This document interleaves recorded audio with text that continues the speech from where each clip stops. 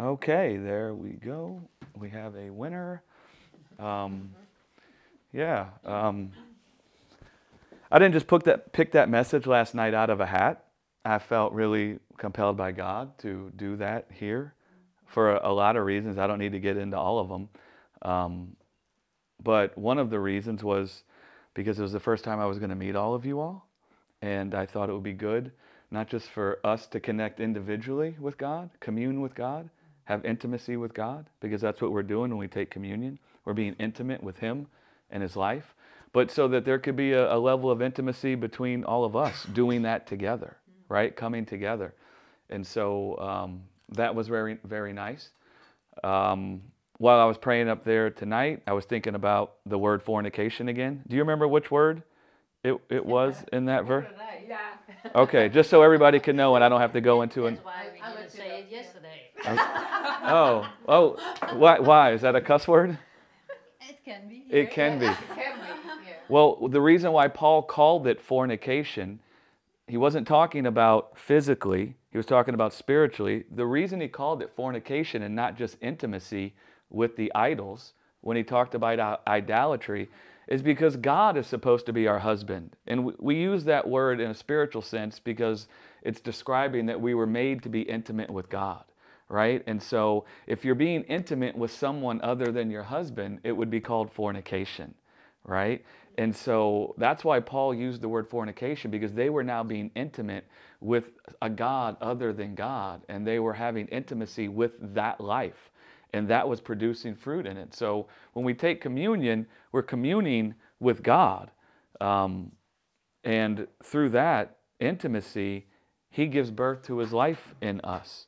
Just like, when a man and a woman come together and they're intimate with one another and they're sharing their heart together and they're becoming one flesh. What comes forth out of that? Children, right? This dear sister back here, she's going to give birth to a child. That's the fruit of intimacy, right? Of the two becoming one. And so, communion, you're engaging in this intimacy with God, that out of that comes forth His life by His doing, right? And it's really that simple. We just are connecting with God, and out of that connection with God and that connection with what it means to be one with Him in His life, what comes forth from that is His life.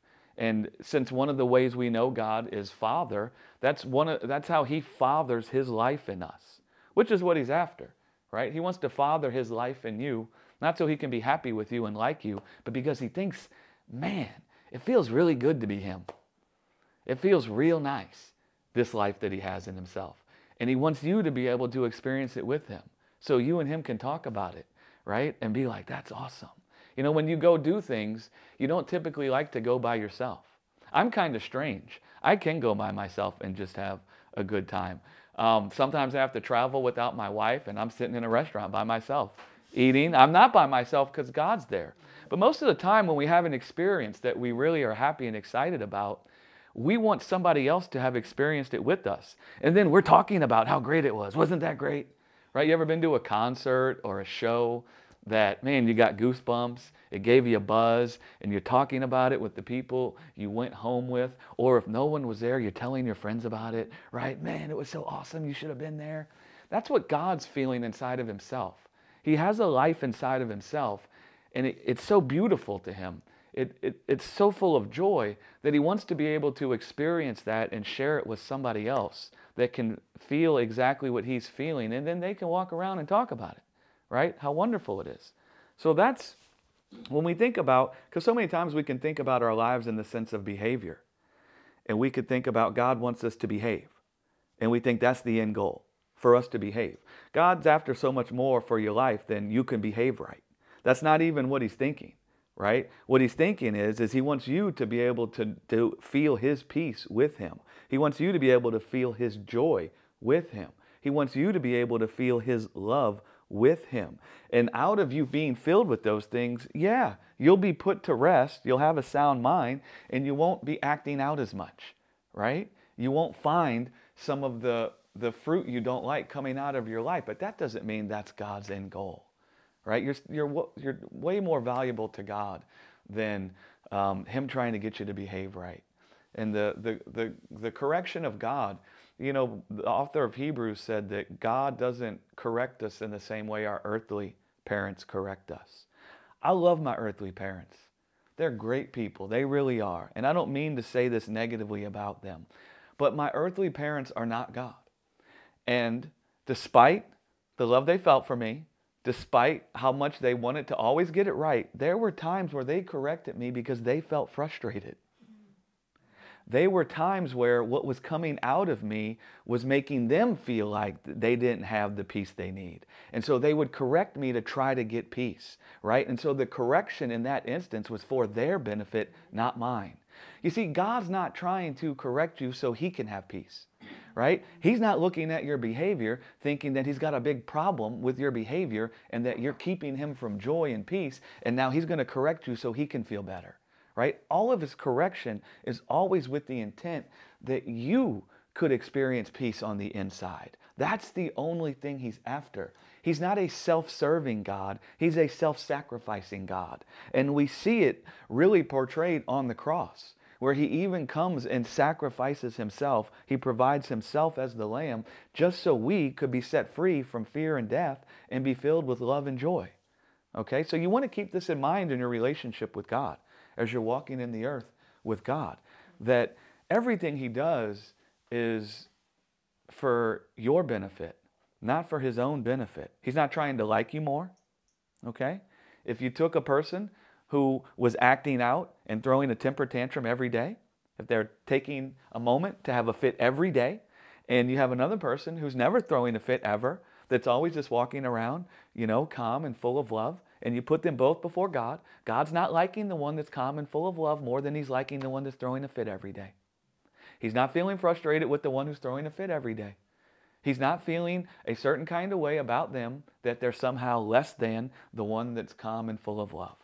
And we want to remember that in our lives with God, because there's also a spirit in the earth, a word that hasn't come from God, that really works to try to accuse us in our hearts when we see things in our lives that we don't think are right. And it doesn't just accuse us in the sense of we can see that it's not God that's accusing us. It tries to get it right to where we think it's God that's accusing us, or we think it's God that's dissatisfied with us, or that God is discontent with our lives and what we're doing, and he's just really disappointed. You ever had, I'm really disappointed in you, you know? That's not the voice of God. That I'm really disappointed in you is not the voice of God. That's not how he talks, right? That's not what he's thinking about. That would be as if he was trying to get life from you. And now whether he can feel good about himself as a parent is if you can act right.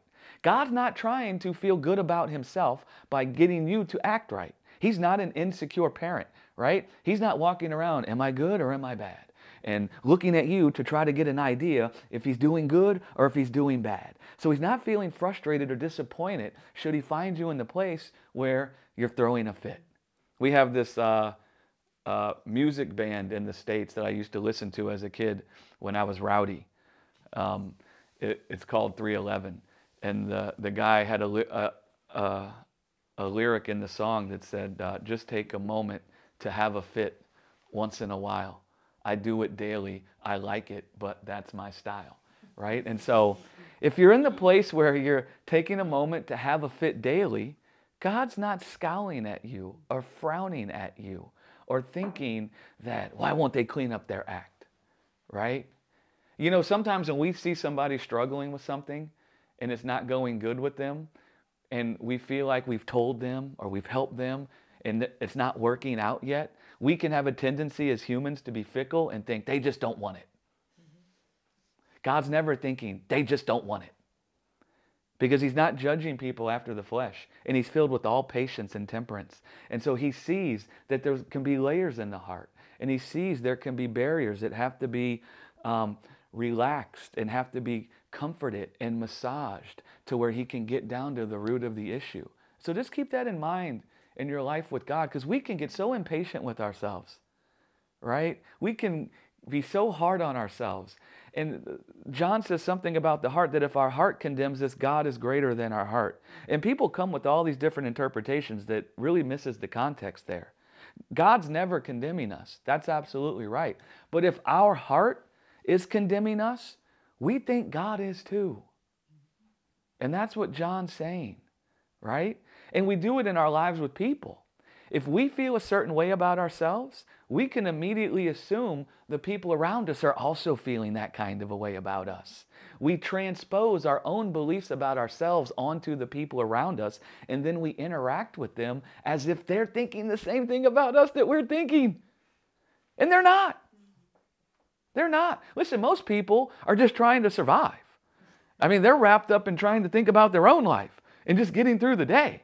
Right? They're not sitting around feeling about you the same way that you're feeling about you. Because no one's harder on you than you. And one of the reasons you're hard on you is because the serpent is in the earth accusing. Right? And he's accusing you specifically. I know when I was a little boy, I'm an intense person. Like, I'm a passionate person. So I'm like, like I feel. I feel the feels. Right? When I feel something, it's like animates my whole being. And so I was an intense person. I played on the playground harder than everybody else. I played the games harder than anybody else. And they had to sit me out of recess because they said I was too intense for the other kids. Right? Well, in that place, I made a judgment about myself that I'm too much. Right? Well, without knowing it, because I was a little child, I went through life transposing that belief on everybody else. And I just assumed everybody else also believes that way about me. And there's a whole bunch of people that never thought that ever, right? And then you go through life judging people's hearts, right? And judging the intents of their hearts based on how you feel about yourself. And it can shape your relationships in a negative way, and it can cause you to be offended with people when there's really no reason to be offended with them at all. Really, you're the one that's offended with you. You don't need to be set free from other people's judgments about you. Other people's judgments only bother you if you've already judged yourself. And even should a person have come and said to me, "You're too intense, Greg. You're too much," that never would have bothered me if I hadn't already decided it's bad. I wouldn't have even cared. So we're not trying to be set free from other people's judgments. We're trying to be set free from our own judgments about ourselves, right? And so don't allow your own judgments about yourself to taint what you think about how God sees you or how God might judge what he sees going on. And at least let that serve as a distinguishing mark right now. That if you feel this way about yourself, it is not a sign that God's also feeling that way. Right? And don't read your beliefs about your situation into God. Right? And allow the Holy Spirit to plant that into your heart. Well, that's a certain kind of a dynamic, because every single one of us have lived in this earth, and every single one of us have heard words or thoughts or testimonies about ourselves from different events, different circumstances, different people in our lives, people we were close to. We've heard things about ourselves. And some of those things have tried to shape our thoughts about ourselves. Right? So that we view ourselves in that way, and then we assume other people view us in that way also. Right? So just try and keep that in mind as you walk around in the earth. And something that I've done is I recognized I had judged myself a certain way. And I had judged that it's not good. Right? The second the teacher, I was like 10 years old. The second the teacher come in and was like, "You're too intense. All the kids love you." And now that I think about it, I'm like, well, if they all love me, then why is my intensity a problem? Now that I think about it, but you're too much for the other kids. And then she pointed at how I did everything. And it was easy for me to see that I did things that way. And immediately I judged that it was evil that I was that way. And then I went through life, right?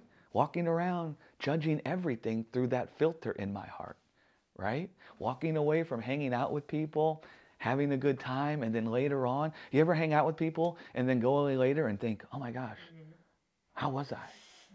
Right? Where you start getting in your head about what did they think about you and what you said and what you did.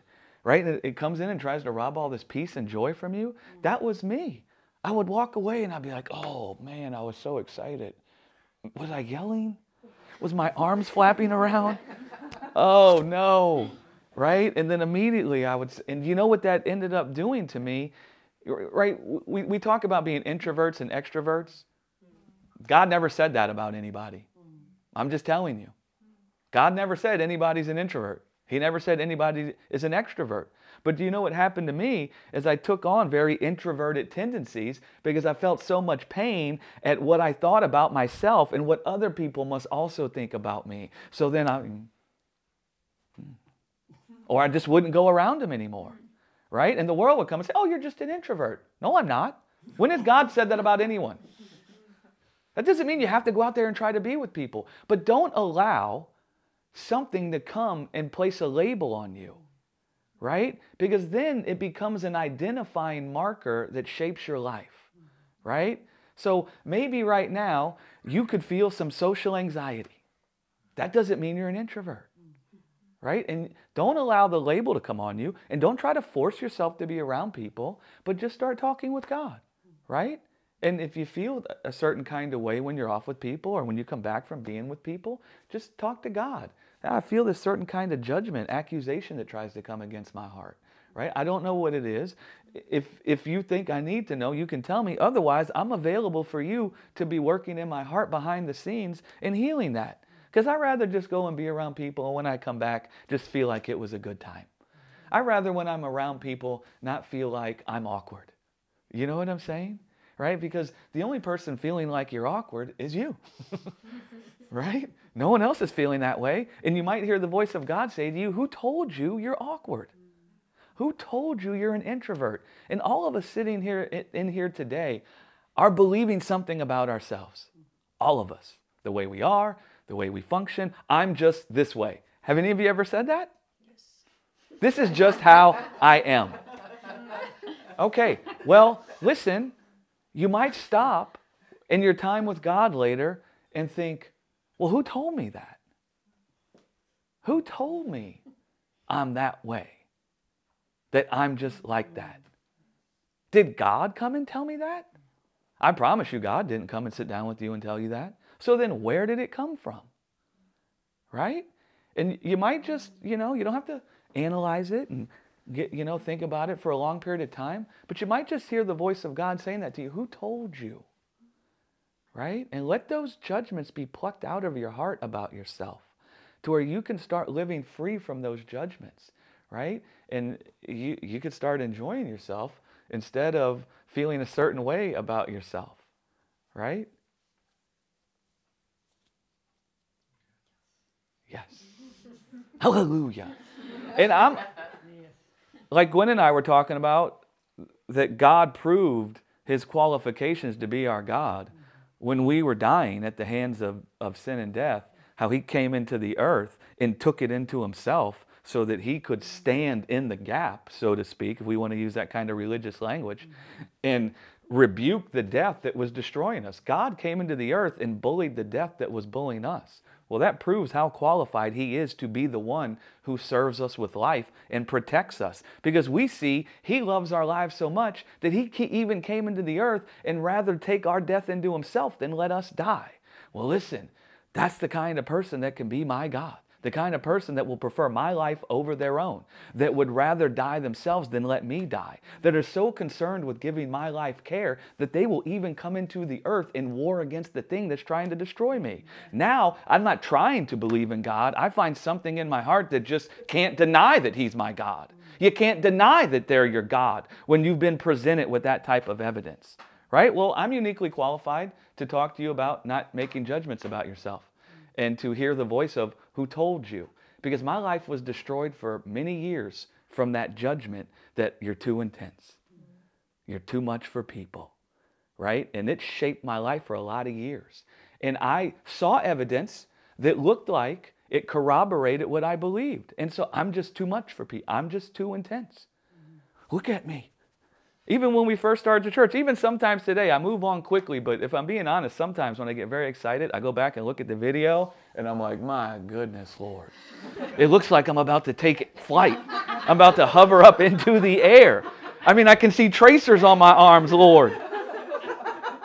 Can they just go down? But then I get a good laugh about it now.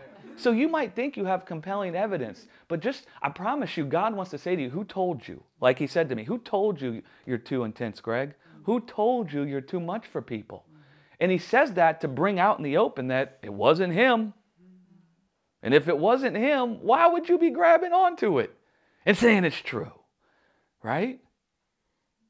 Does that make sense? Because we do that in a lot of areas. I had another mantra from my life, King of Pain. There's a Police song called The King of Pain.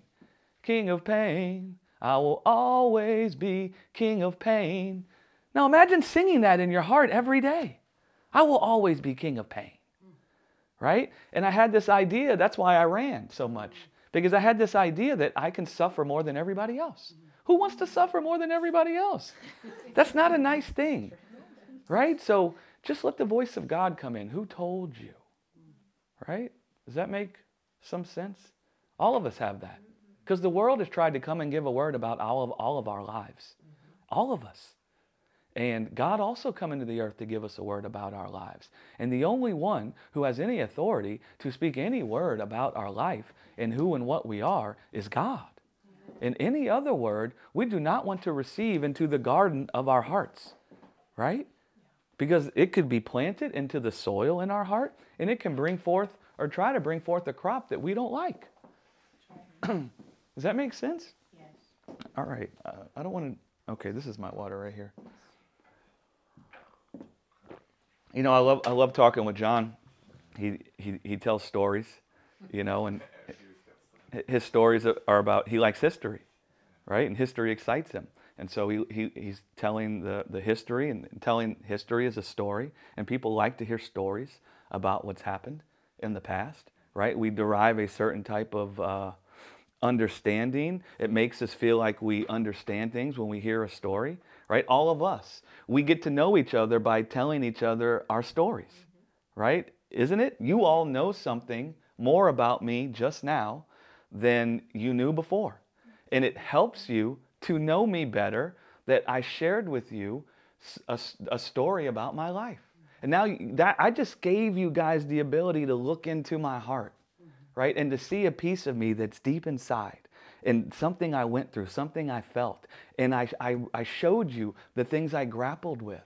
And through doing that, we have more intimacy and you know me better, right? I'm more real to you now. I'm not just some preacher guy, right? Now, well, I know that guy, right? That's Greg. And now you know something about my life. And it's like that with all of us. Every one of us today could give a story about something in our life. And what it's the equivalent of is us plopping our heart out on the table and letting everybody see into it. And in everybody seeing into it, we can have closeness and intimacy and we can really know one another, right? We can know what hurts one another. We can know what makes one another happy. We can know what fills each other with love and joy. And then we can partake with each other in that kind of a thing. Well, listen, God also has a story about his life. Right? And I don't think we normally think about that God has a story about his life. That God has felt things in his heart. That God has experienced certain things. And that in knowing the story of God's life, we can get to know God so much better. Right? 1 John says that nobody had seen the Father but the Son. He was in his bosom. He has come into the earth to bring him out of the darkness so we can see him clearly. So then in seeing him clearly, knowing his story clearly, we could really understand and know God and experience him by being able to see into his heart. Right? There's a famous reverend, not just reverend, but public figure in the United States, and I got to imagine the world, Martin Luther King, right? I have a dream, right? Well, God also had a dream. God also has a dream. The only reason why we could even have a dream is because he first has a dream. We're in his image, okay? So tonight we want to talk about the story of God's life. So that in hearing things he's thought, things he's gone through, we'll be able to know God so much better because we have these natural eyes. And sometimes we're struggling to see God, right? And we think he's intangible. How can anyone know God, right? And the way you can know God is by Him telling you His story. And in the scriptures, God is telling His story. And you have to want to know His story to see it, but it's there. And it's actually a beautiful story. And you can actually really get to know God to the point where you see this guy has the most tender heart of anybody I've ever met or talked to. This guy is so tender for me. My goodness. Right? And you start to feel loved and you start to know the love of God.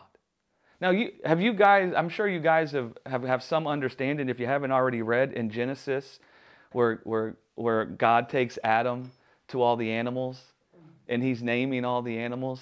You guys remember that in Genesis, where Adam's naming the animals? Well, listen, it wasn't just so that they could have a fun time together and let's see what Adam will name the animals. It wasn't just like, well, Adam has dominion of the earth. And because he has dominion and authority, he's the one naming everything. There's a much deeper truth going on there, and you find out at the end of it what was actually going on there when Adam was doing that, because at the end of all that, it says, and Adam didn't find anyone that was like himself. And so the whole point of Adam going through creation and naming things is Adam was looking for someone he could share his life with. Right? Someone that could understand him. Someone that could see into his heart. That could know his heart on account of being able to feel what was in his heart. We were talking today about, John said, well, did you feel, Greg? And you were like, what? What does that mean? Yeah. Right? Well, through the course of me preaching, you will feel what's in my heart because you will see what I'm excited about. And you could even partake with me in what's going on in my heart. And so Adam went through all of creation. It's like there's nothing that can feel what I'm feeling. There's nothing that can feel the love or the joy or the excitement in my heart and share in it with me. There's no one I can talk to about this kind of a thing, right? There's no one that I can rejoice with and dance with and say, isn't it awesome? And know that they know what I'm feeling. I mean, I love my little dogs. My little dogs are great. And I love playing with them, and they can get excited, and they can smile. But I can't talk to my dogs about the stuff that I'm going through or feel. I can talk, but they don't know. And when I talk to my one little dog, Liza Jane, about things, because I talk to them. You know what she does? She turns her head all funny, like, what are you saying, man? I don't get it. And even like my dogs, my wife and I talk all the time. Man, I wish they could talk sometimes so we can know what they feel, right? And so Adam went through all of creation, and there was nothing like that for him, right? And then he's put into a deep sleep. And when he's put into a deep sleep, out of his side, out of one of his ribs, God brings forth Eve. And he looks at Eve, and he says, this is flesh of my flesh, bone of my bone. Now he sees someone that's like him, right? Flesh of my flesh, bone of my bone means my kind. This is a person that is exactly like me, in my image, in my likeness, that can feel the same things I feel. They also live from the heart. They can be influenced. They can feel love. They can feel joy. I can share life with them. I can talk to them about how the grass feels on my feet and on my hands. I could talk to them about how much I love this fruit. I could talk to them about, isn't the water nice, and the stars, doesn't it sparkle? I can talk to them about the warmth I feel on my skin from the sun, and they can share with me in that excitement, right? That's a woman. You know, in the States they say, whoa, man, right? It changed real quickly, right, after Adam planted death in the earth. It's that woman you gave me. So he goes from whoa, man, to it's that woman you gave me. Now the woman's not the one that planted death in the earth, right? I try to tell men that all the time, right? Adam's the one that planted death in the earth. Now all that stuff about Adam, it's not just about Adam, and it's not just about Eve. It's trying to tell us something about God. Paul says in Romans 1 that God uses the visible things of creation to declare the invisible things of himself. Okay? So that story about Adam and Eve really happened. And you can look at them and see things about them through that. But God's trying to declare something about himself through that. Right? And for most of my Christian life, I never even saw that in the scriptures. And then one day, there's lots of casinos where I'm from. And the casinos aren't just like a place where you gamble. They have many restaurants and concerts and buffets and all these different kinds of things. And luxurious hotels. So Becky and I will go stay sometimes at one of these casinos because it overlooks the water. And she was getting a nap, and I thought, I'm going to go walk down to the beach and look at the beach. And I'm walking through the casino hall, just having a good time. And all of a sudden, on the speakers in the casino, I hear a Queen song. Find me somebody to love, find me somebody to love, find. And that's a catchy tune. I don't know about here, but in the States, right, they always play that on the radio, and you can't help but singing it. So I'm just singing it innocently, daydreaming, la la la la la, and all of a sudden I hear God. That's what I was singing when I was making creation. And I was like, what? And then I'm grappling, trying to understand it, right? Because I'm like, well, where? And then he takes me to Adam and Eve. Adam was looking for someone that he could love, and that in him loving them so much, they could feel love back. And so God showed me part of his life when he was making creation through Adam, which is one of the things that God's trying to do. He's trying to tell us something about himself through Adam. So if you look in creation, mankind was the last thing God made. Why didn't he make anything after us? These are just some of the things that I think about. Why didn't he make anything after us? And why didn't he stop with the trees? Why didn't he stop with the water? Why didn't he stop with the angels? I mean, there's a lot of humans that even think the angels are more beautiful than man. I mean, when we were Catholics, when I was a little boy, every time someone went home to be with the Lord, they would say, well, God needed another angel. As if it was somehow a step up in the evolutionary chart if you could be an angel. But the Bible says that the angels desire to look into the things that God has given to man. Right? And so God could have stopped after he made the angels, but he didn't. He could have stopped after he made the stars and the galaxies and the universe and the moon and the sun. He could have stopped. But after each one of those things that he made, they didn't quite do it for him. They didn't satisfy his desire. They didn't bring forth rest in his heart. He saw that this isn't like me. I can't really share life with the angels, even as great as they are. They're not my kind. They're just part of me, but they're not all of me. And so I can't share life with them. The trees are nice, but I'm looking for somebody to love. He makes the trees. Find me somebody to love. He makes the sun. And nothing is doing it for him, just like Adam. Adam went through all of creation and didn't find anything that could satisfy his desire for someone to share life with. And that's what's going on in creation. God's going through everything, and he didn't find anything that satisfied his desire for friendship, for love, for companionship, for sharing his life with. He didn't find anyone that he could empty himself for, that he could serve with his love, that he could spend all his days loving with all of his heart and all of his soul, that could actually feel it the way he would feel it and actually find that love pouring out of them back towards God. He didn't find anybody like that. Just like Adam didn't find anything like that till Eve came out of Adam's side. And then Adam's desire was satisfied in Eve. And now God's using that example to try to teach us something about himself, because he's invisible to the natural eyes. And we can't see his life. We don't see his story. And now he's trying to tell us his story, his life through those things so we can know him. Yes. Right? We read, in the beginning was God. And God created the heavens and the earth. Do you notice how it can sound kind of stoic? And like it's void of emotion? Yeah. But John would come and say in chapter 3 that God so loved the world, he sent his only begotten Son. And so now all of a sudden we see a deep emotion that John's describing about God towards mankind, right? Well, John begins his gospel the same way Genesis begins with, in the beginning, right? John begins with, in the beginning. And so there's a deep emotion in God's heart when he's making creation. He wants somebody to share his life with. He wants somebody to empty himself for. He wants somebody he can love for all his days. That he can spend all his days loving them with all his heart, with all his soul, and with all his strength. Well, I know what that feels like because that's what I was looking for. And then I saw Becky, right?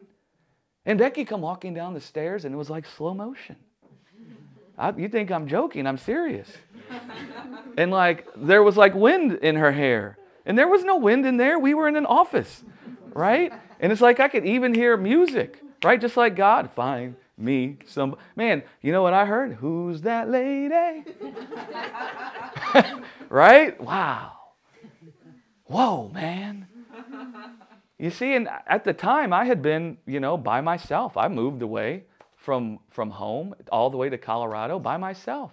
I hadn't been involved with anybody for like 4 years, right? Because I was just like, no, I'm going to hang out with me and God and let him sort some stuff out in me, right? But then I see Becky and I see, man, she's my kind. And I found my rest, right, in her. Because I thought, man, I can spend all my days loving this woman with all my heart, with all my soul, with all my strength. Man, I find something in me where I want to lay down my life for this woman. I wasn't thinking about what Becky could give me or what Becky could do for me. I was thinking, I got to convince this woman of what I can do for her, right? I got to convince this woman of what I can do for her so that when I get down on one knee in adoration of her and propose to her that she join up her life with me and we become one, that she would find something in her heart when she said, amen. Yes, I want to be joined together with you in your life. Right? Well, this is what these things that we experience with each other.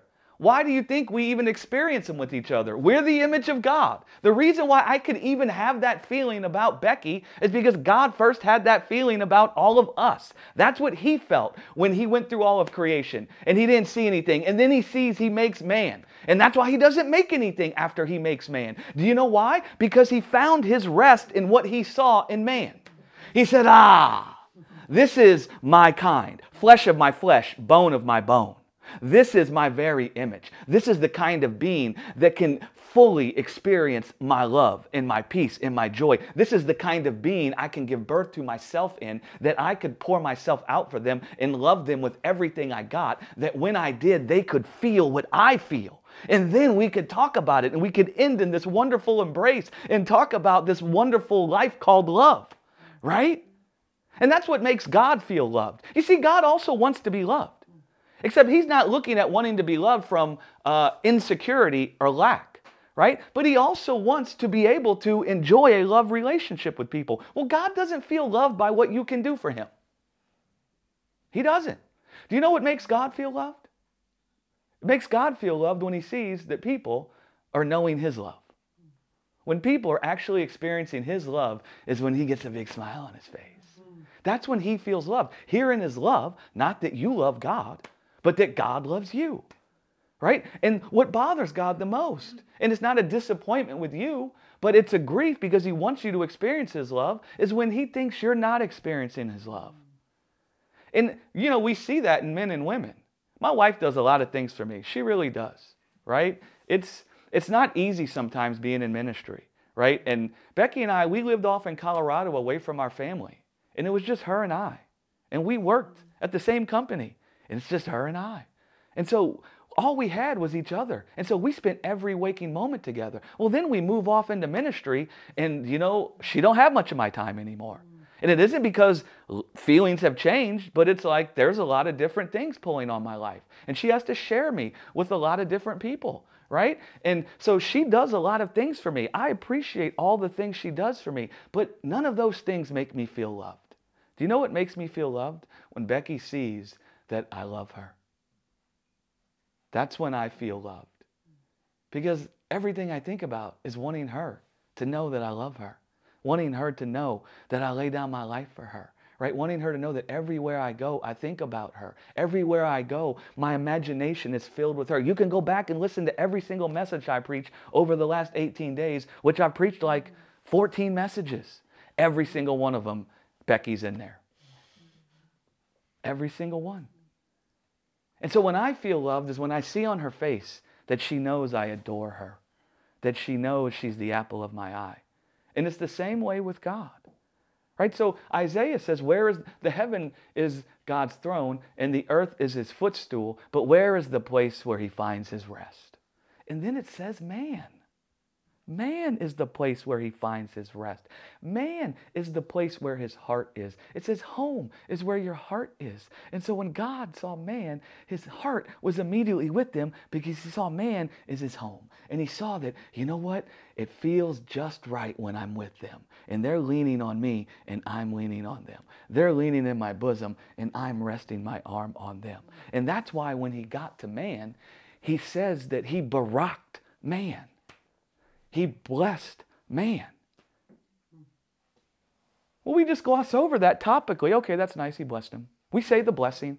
These words have been stripped of their power. We just say them nonchalantly. Let's say grace. And then grace is just like a thing you say before you eat, right? And you're not realizing the depth of what grace is, right? So like when I write people back, I just wrote this dear sister that she lives in Germany and she was going to try to come here. But something came up at her work, so she couldn't come, so she messaged me. And I'm writing her, and at the end of it, I just said blessings. It's just like a salutation. We just, like sincerely, right? In love. And we just write it. We just write it because it sounds nice, right? But when the Genesis says that when God saw man, he blessed Adam, he blessed man. When you look at that word in the Hebrew word is barak. And what it means is that he got down on one knee in adoration. What do we do when we propose? We get down on one knee in adoration. And so the scripture is recording God finding man, seeing man, finding his rest in man. This is what I was after when I began creation. This is what my heart was pulsating for. This was the dream I had in my heart for my life, that there could be someone just like this. And now he's thinking, because when I proposed to Becky, I'm not thinking that I want Becky to just be married to me for 10 years. I'm not thinking, well, I'll be happy if I get 5 years out of her. No. I know Becky wants her to go before me. She does. Because she doesn't want to think about trying to be without me. And I tell her, well, God, I promise you, whatever you think you get from me, God will be for you. Whatever you think you can get from me. Right? And we will spend all eternity hanging out together. But I was thinking that I need to be married to Becky for as long as I live. Right? Well, when God proposed to Adam, that's what he was thinking. When he got down on one knee to man, that's what he's thinking. He's thinking, I don't just want them for 10 years or 20 years or 40 years or 50 years or 60 years or 80 years. Actually, we're thinking we want them for eternity. That's why we can even feel upset, right, if we lose a loved one. Because 50 years ain't enough. Why do we even feel like 50 years ain't enough? Why do we feel like 60 years ain't enough, 70 years ain't enough, 80 years ain't enough, 100 years is not enough? I don't care how many years you think you could have with somebody in this earth, it would never be enough. Do you know why? Because you want eternity. Do you know why you want eternity? Because God wants eternity. And so when God saw Adam, he's not thinking, I need 100 years, 200 years. He's thinking, I need all eternity to really enjoy this, right? That's what I need, all of eternity. This is such a beautiful creature. I see myself in their face. Man, I see they can really give expression to all that I am. I can really experience life with them. I can really share life with them. And in fact, the life I can share with them, the life I can experience with them is so amazing. It's so full of love that 100 years ain't going to do. It has to be for all eternity. And he gets down on one knee with that in mind, right? And his face shines in adoration. Why do you even think we get down on one knee? It's an interesting story. John, you like history. If you trace back the meanings of lots of different things we do, it can become very interesting when you find out their origin, right? Where these sayings come from. But the reason we even get down on one knee is because God first got down on one knee. It's been well written into the what do I want to say? I don't know if it's the analogs. I don't know if that's the right word. But it's well written within the history of mankind that God got down on one knee.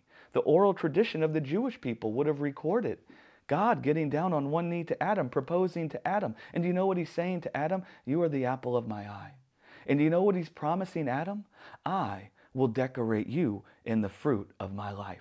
When God says to Adam, be fruitful and multiply, it's not like it sounds in the English. God isn't telling Adam to go be fruitful. God's promising Adam that he will make him fruitful when you look in the Hebrew. It sounds more like, I promise you, I will decorate you in my life. And in ancient Hebrew, when you propose to a woman, one of the things you do is you would say to them, I'm going to spread my skirt over you, meaning you're going to be decorated in my life. It's called a chuppah.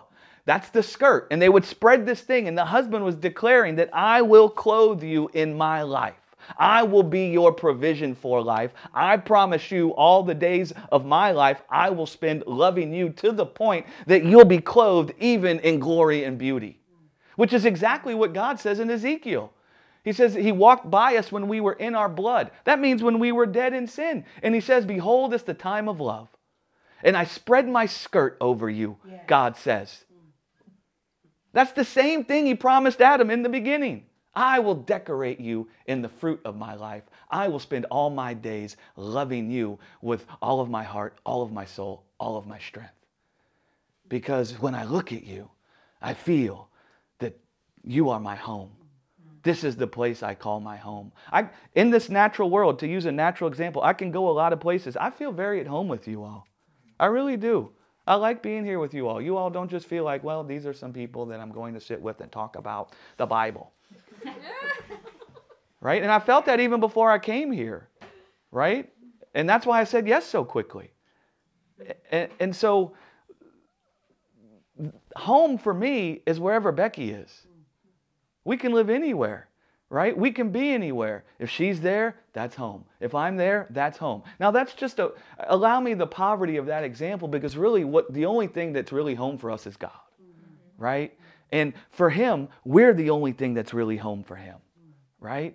And so, man, he's trying to show us that his heart is with us. We're his home. We're the place he finds comfort. We're the place that he finds that everything is just right. Everything's nice. And he's that way for us. And he's trying to show us that. Right? You ever had that feeling where, everything is just right? You ever had that feeling? We all know that feeling, don't we?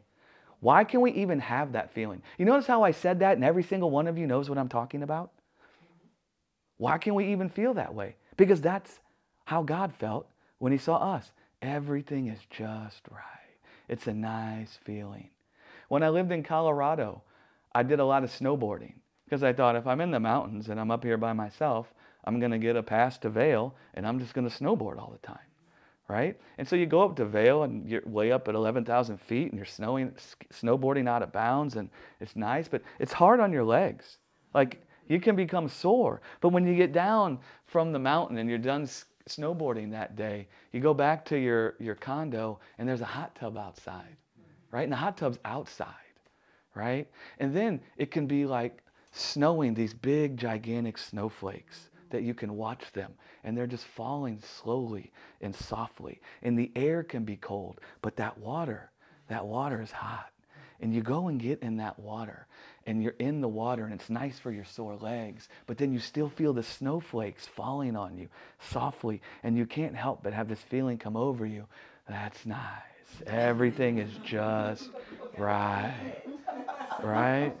Right? That's how God felt. You see, we're closer to God than we can ever really imagine. It's just we've never really thought of this is how God feels. So we just think of it as our feeling. And it leaves us with this disconnect in our experiencing of God and our intimacy with God and seeing how closely related we really are with God. And the things we feel, the things we see, the things we experience, the reason why we even feel them that way, the reason why we would even describe them that way, the reason why we would even want to experience them that way is because God did. And then we see it in God, right?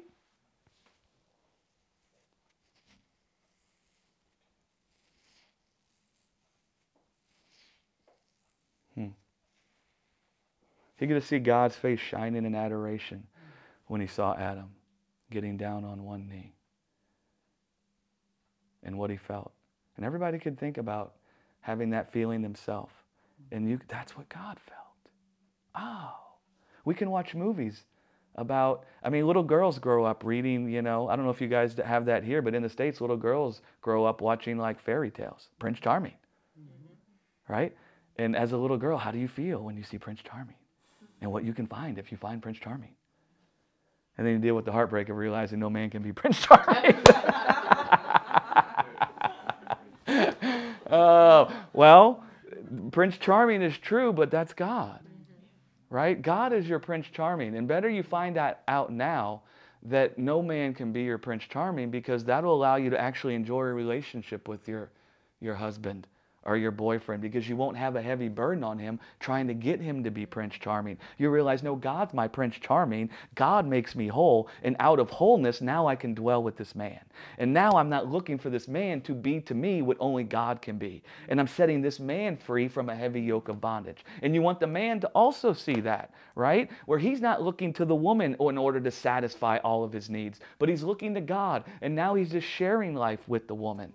Right? We put a heavy yoke on relationships in this world that makes it nearly impossible. That's why we see divorce rates so high. That's why we see relationships becoming more and more heavy. More and more people don't want to get married. They don't want to get married because look at all the divorce. Why do I want to get married if I'm going to get divorced? Who wants to go through all this pain? It's because our idea of marriage has been shaped by the world, where we're busy trying to find things from a partner that you can only find in God. Right? And you get upset with the person when they can't be God. Right? Every time you don't feel your needs met, you're upset with them. But they can't meet your needs because they're also needing their needs to be met because they're not God. And then you cannibalize one another. You blame one another for the emptiness you feel because, after all, Prince Charming, right? And even in the beginning of a relationship, you could feel so happy that you found them. You can feel like they're the ones that made you whole. And then as the relationship wears on, you could start to feel not as exuberant. You start dwelling with them and you think, you know what? The way they snore, that kind of bothers me. You can have all these funny kinds of things. And we call it in the States, oh, the newness has worn off. Oh, yeah. Right? It's not that the newness is worn off. It's that you're looking to a person for what you can only get from God. And it's robbing you the joy of appreciating their idiosyncrasies and just laughing about it. I remember Becky and I had that kind of thing when we found each other. It was like, ah, it's like the clouds open, you hear angels singing, and it was like, there was even times where we would come out of, because she worked in the same office building, and we would come out of the office building, we didn't know each other, and we'd be whistling the same song. And we'd be like, what? And so we experienced that kind of a thing, and we were deceived into thinking that we would make each other whole because we thought we kind of felt it. And then we went through a whole period where things would go wrong. And, we could be triggered and we could get upset and think the other one failed us. And we would blame each other for the lack that we felt. Got to the point where I was busy telling this woman, just like Adam, this woman. And he said something so shocking to me. That God speaks to me radically because I'm stiff-necked, right? When I get it, no one can move me. And I can open it up and open it up and open it up. But until I get it, I'm stiff-necked. And so he has to say things radically to me to really draw the line so I can see what I'm actually doing. And he's not rude, but he just shows me what it really is. And so I'm busy, this woman, look at this, look at that. And he said, Greg, you know why you're upset with Becky? You know why you're upset with her? And I was like, yes, I'm pretty sure I know why I'm upset. He said, I don't think you do. The reason you're upset with her is because she can't be God. And I just stopped. And I realized I was holding her to the standard of life giver. I was holding her to the standard of peace provider, joy provider, love provider. And so the moment I didn't feel peace or love and joy, do you know who my heart blamed? Her. And I was holding her to an account. And I was keeping a record of her wrongs because of it. Right? I had look what she did here. Right? And the moment I saw that you don't do it on purpose. It's not like you go over in the corner and plan out how you're going to make your spouse your God. But the world teaches you to live that way. Right? The second I saw that, I realized, she had gotten exalted into my heart as if she was the one that completes me. You even have the Jerry Maguire movie. Any of you guys ever seen Jerry Maguire? And they play that nice song to make it all romanticized. And he says, you complete me. So the world promotes that kind of thing, and that's what destroys relationships. I'm from the southern part of the United States, and there's a southern, we have these funny sayings, right? We can be kind of like redneck. I don't know if that word means anything to you all, but we're country.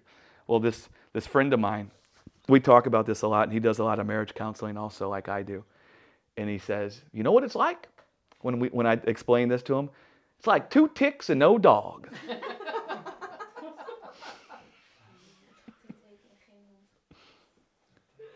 So a tick sucks life and blood out of the dog.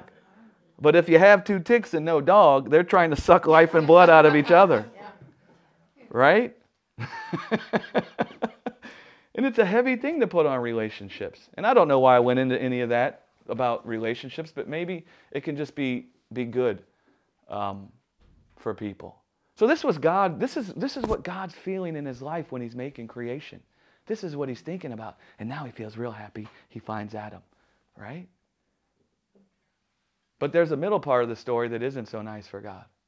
And the middle part of the story is when Adam goes and eats from the tree of the knowledge of good and evil, and now that tree gets it right to produce death in him. And death in the earth. Well, God's got a real big problem in his heart now because he wouldn't be happy with only being able to walk with Adam for 1,000 years. He wants to be with Adam for all eternity. But now, the place where he finds his rest, that man, that woman, Adam and Eve, they're now dying. They're now perishing. And so God's like heartbroken. We feel heartbroken when we lose somebody, don't we? Do you know why we feel heartbroken? Because God felt heartbroken. You see, and it's not nice to feel heartbroken ever. It's never nice to feel heartbroken, right? But when we feel heartbroken, many times we can look for a support group. You know how many support groups there are in the world? And what are support groups? You try and find a group of people that you think know what you're going through. And in them knowing what you're going through, you think you're going to find some comfort. You think you're going to find some goodness. You think you're going to find some understanding, some compassion that's going to help you get through it. Well, listen, that's God. God's our support group. And when we feel brokenhearted over the loss of a loved one, that's what God felt. And the only reason why we even feel that is because God first felt it. And when you're heartbroken and you're experiencing that sorrow and you're intimately acquainted with that feeling and you're now also connecting, this is exactly what God felt. Oh my goodness. And you begin knowing God by looking into the depth of his heart, into the depth of his being. And you get caught up in this intimacy with God. And then now God becomes your support group. And you get drawn into this intimacy with him, where you find yourself talking with him about what you're going through. And you find you're able to pour your heart out because you see he's gone through it, he knows. Because we don't want to talk to somebody that we don't think they know. In the States, we say, try walking a mile in my shoes and then come and tell me about it. We have seminary schools in the States where you go to learn the Bible, and now you can go be a preacher. Well, they ship all those Bible college students down to the French Quarter and Bourbon Street so they can practice ministry on people. Because that's where you're going to find all the sinners, right? That need to be converted. And the same guy that says the story about the 2 ticks and no dog, they bust him down there when he was a young guy. He's a kind, sensitive man that loved the Lord, but he didn't know any better. This is what they told you do if you love the Lord. So he goes and he's trying to do the right thing. And he goes and finds this homeless guy that is struggling with alcoholism, that is just, basically laid out on the road, down on Bourbon Street. Well, my friend Jim goes and sits next to the guy, starts trying to witness to the guy. And poor Jim, man, that guy just cussed at him. And I'll leave out the expletives, but he basically told Jim, come and live with me for a week and then tell me about my life. You see, he didn't want to hear anything from Jim unless Jim knew what hurt him. And we don't want to hear from anybody unless we think they know what's hurting us.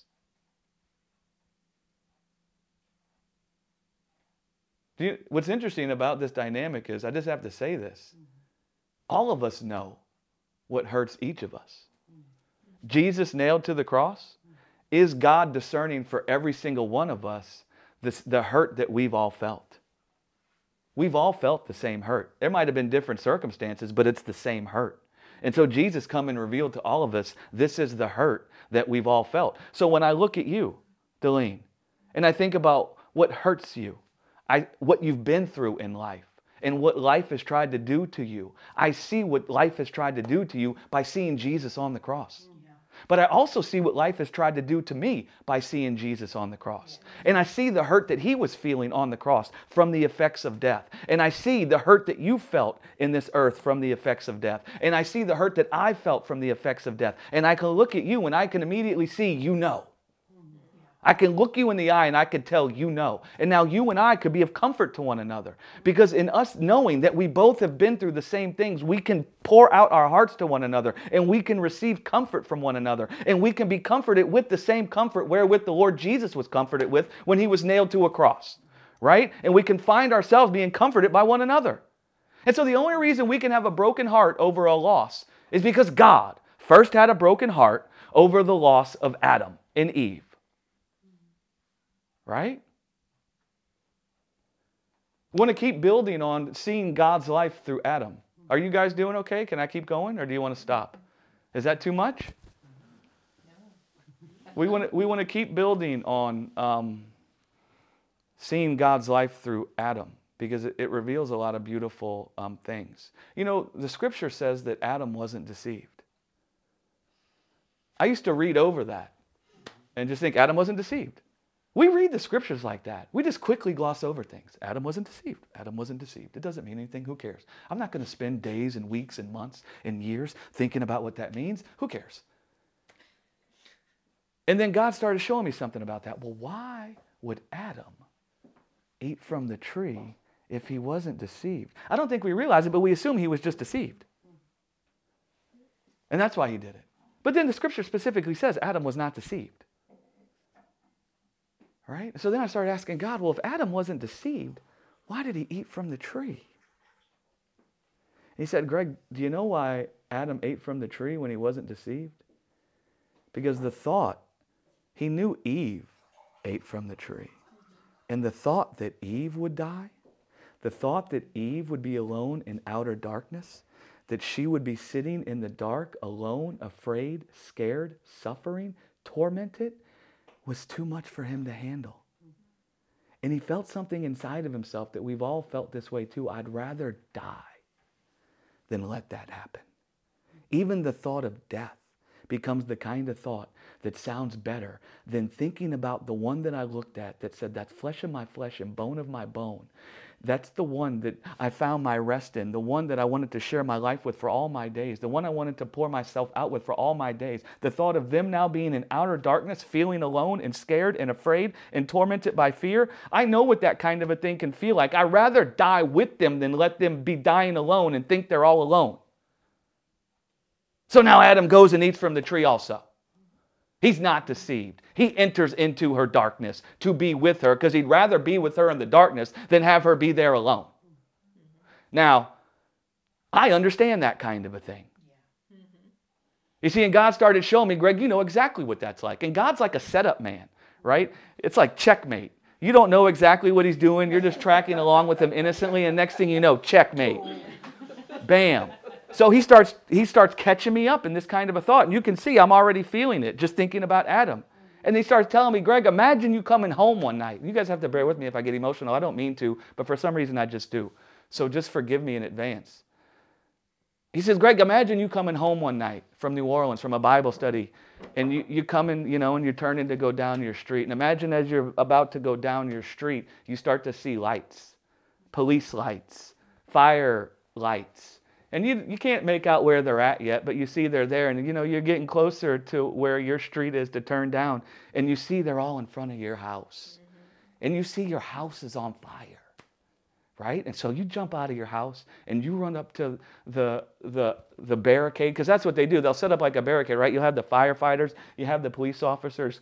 It says, imagine, Greg, you see that none of the firefighters are in there and none of the police officers are in there. And you go running to try to get through the thing, to try and get close to the house, and they're stopping you and telling you there's nothing that can be done. You can't go in there, and you find out Becky's in there still. And now she's all alone somewhere in that house, thinking that no one's there. She's all by herself. The flames are encroaching on her. And you're imagining the fear, the loneliness, how scared she might be. And I promise you, in that moment, I don't care if I'm going to get burned up. I'm not deceived. I know I'm going to get burned up. I tell you what, 100 people couldn't keep me from getting in there just so I could look her in the face and be with her in that place so she knew she wasn't alone. So I could hold her. We all know what that feels like. Even though as I'm describing it, we're all, yeah. And then God says, Greg, that was me. That was me when man went into darkness. You see, Jesus wasn't deceived. Jesus knew what was coming when he came into the earth. He knew the tree we ate from. He knew the death that it manifested in us. But there was something in Jesus, like what I just described, that was in me, where he couldn't stand the thought of us being alone and afraid and in the darkness and thinking that he wasn't there, that we weren't loved, and that we were just perishing. He couldn't stand that thought. So he came and ate from the tree too. He partook of the death with us. Because he'd rather die with us than think of us dying alone.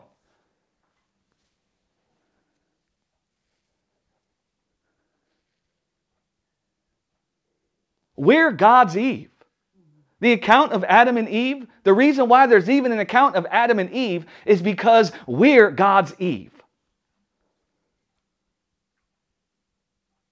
It says that Eve was taken out of the side of Adam.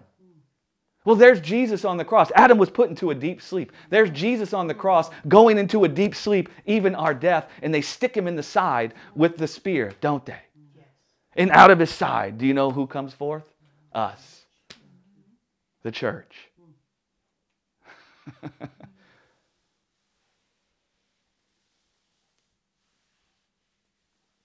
You see, if I get into the house with Becky, I can't save her. Because I'm a man. I can only be there with her. I'm not God. I can only hold her tight and tell her it's going to be okay. Right? But Jesus doesn't just come into our darkness and hold us tight and say it's going to be okay. He does do all of that. But there's another kind of a comfort that comes forth from him, because out of his side, he can bring forth us anew. Yes. Out of the death. And he can bring forth his Eve out of the death that she was in. Right? Because he's the last Adam. And out of his side can come forth his Eve, right? Out of the darkness. He can bring us forth out of the darkness. He doesn't just enter in to be with us in the darkness. He enters in to bring us forth out of the darkness. Amen. Right?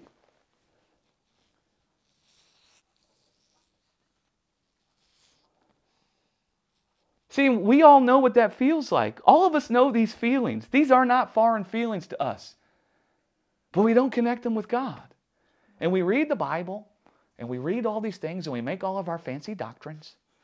And we feel real good about our doctrines. We have Romans Road and we teach Alpha. And we say all these fancy things about what we need to do because we're all sinners. We don't understand what it means to be a sinner.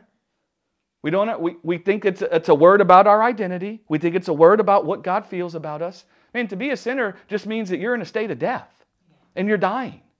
That's what the word means. The state of one who is dying, not partaking of life, having missed the mark God had for their life. The mark God had for their life is that they would live and not die. The mark God had for their life is that he could spend all his days loving them. And now we've missed that mark. We're dying. But we got all of our doctrines in a fancy little bow. All the while, none of those doctrines are causing us to know God.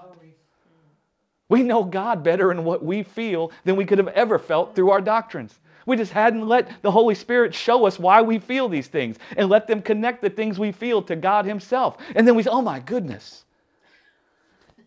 And then you start feeling close with God like he intended, right? And you start walking with God in the cool of the day. And you start letting God tend to the garden of your heart because you see he knows, he really knows.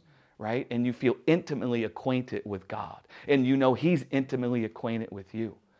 Right? We all have an easy time talking to somebody that we think is like us. We come right out of our shell, don't we? Right? We feel safe, comfortable, unjudged. They know. You can't have that better than with anyone but God's the person you can have that the best way with. And all of our doctrines have created a bunch of nonsense about it. Our doctrines are only so good that they reveal the heart of God. Jesus is the Word made flesh. And it says the reason why he was made flesh was to reveal the heart of God. It says he was in the bosom of the Father. He hath come into the earth to declare the heart of God. Jesus is God plopping his heart out on the table so we could see these kinds of things in there and we could feel embraced and loved and cared for and understood. And then you start to understand yourself better. When you see, oh, God, yeah, God feels that way. Right? The Bible is more like a work of art than it is a mathematical equation. And Western theology, particularly, has made the Bible and scriptures more like a mathematical equation, where we've chopped them up into individual verses and we try to pull out doctrines out of individual verses instead of seeing that each verse is much more like a brushstroke that an artist would use to paint on a canvas, and that each brushstroke is trying to create a gigantic picture. And the picture it's trying to create is God and the heart of God. And that's what the Bible is there for. It's for a master artist to come and paint this picture of God where you could see God clearly. It's like a puzzle. And it puts together this puzzle, and after the puzzle's put together and you see the picture, you see God. Right? And then you're beholding God. That's what it's supposed to do. You behold the love of God. Right?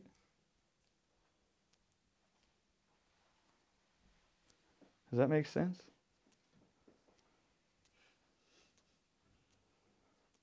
Well, glory to God. That's my story and I'm sticking to it.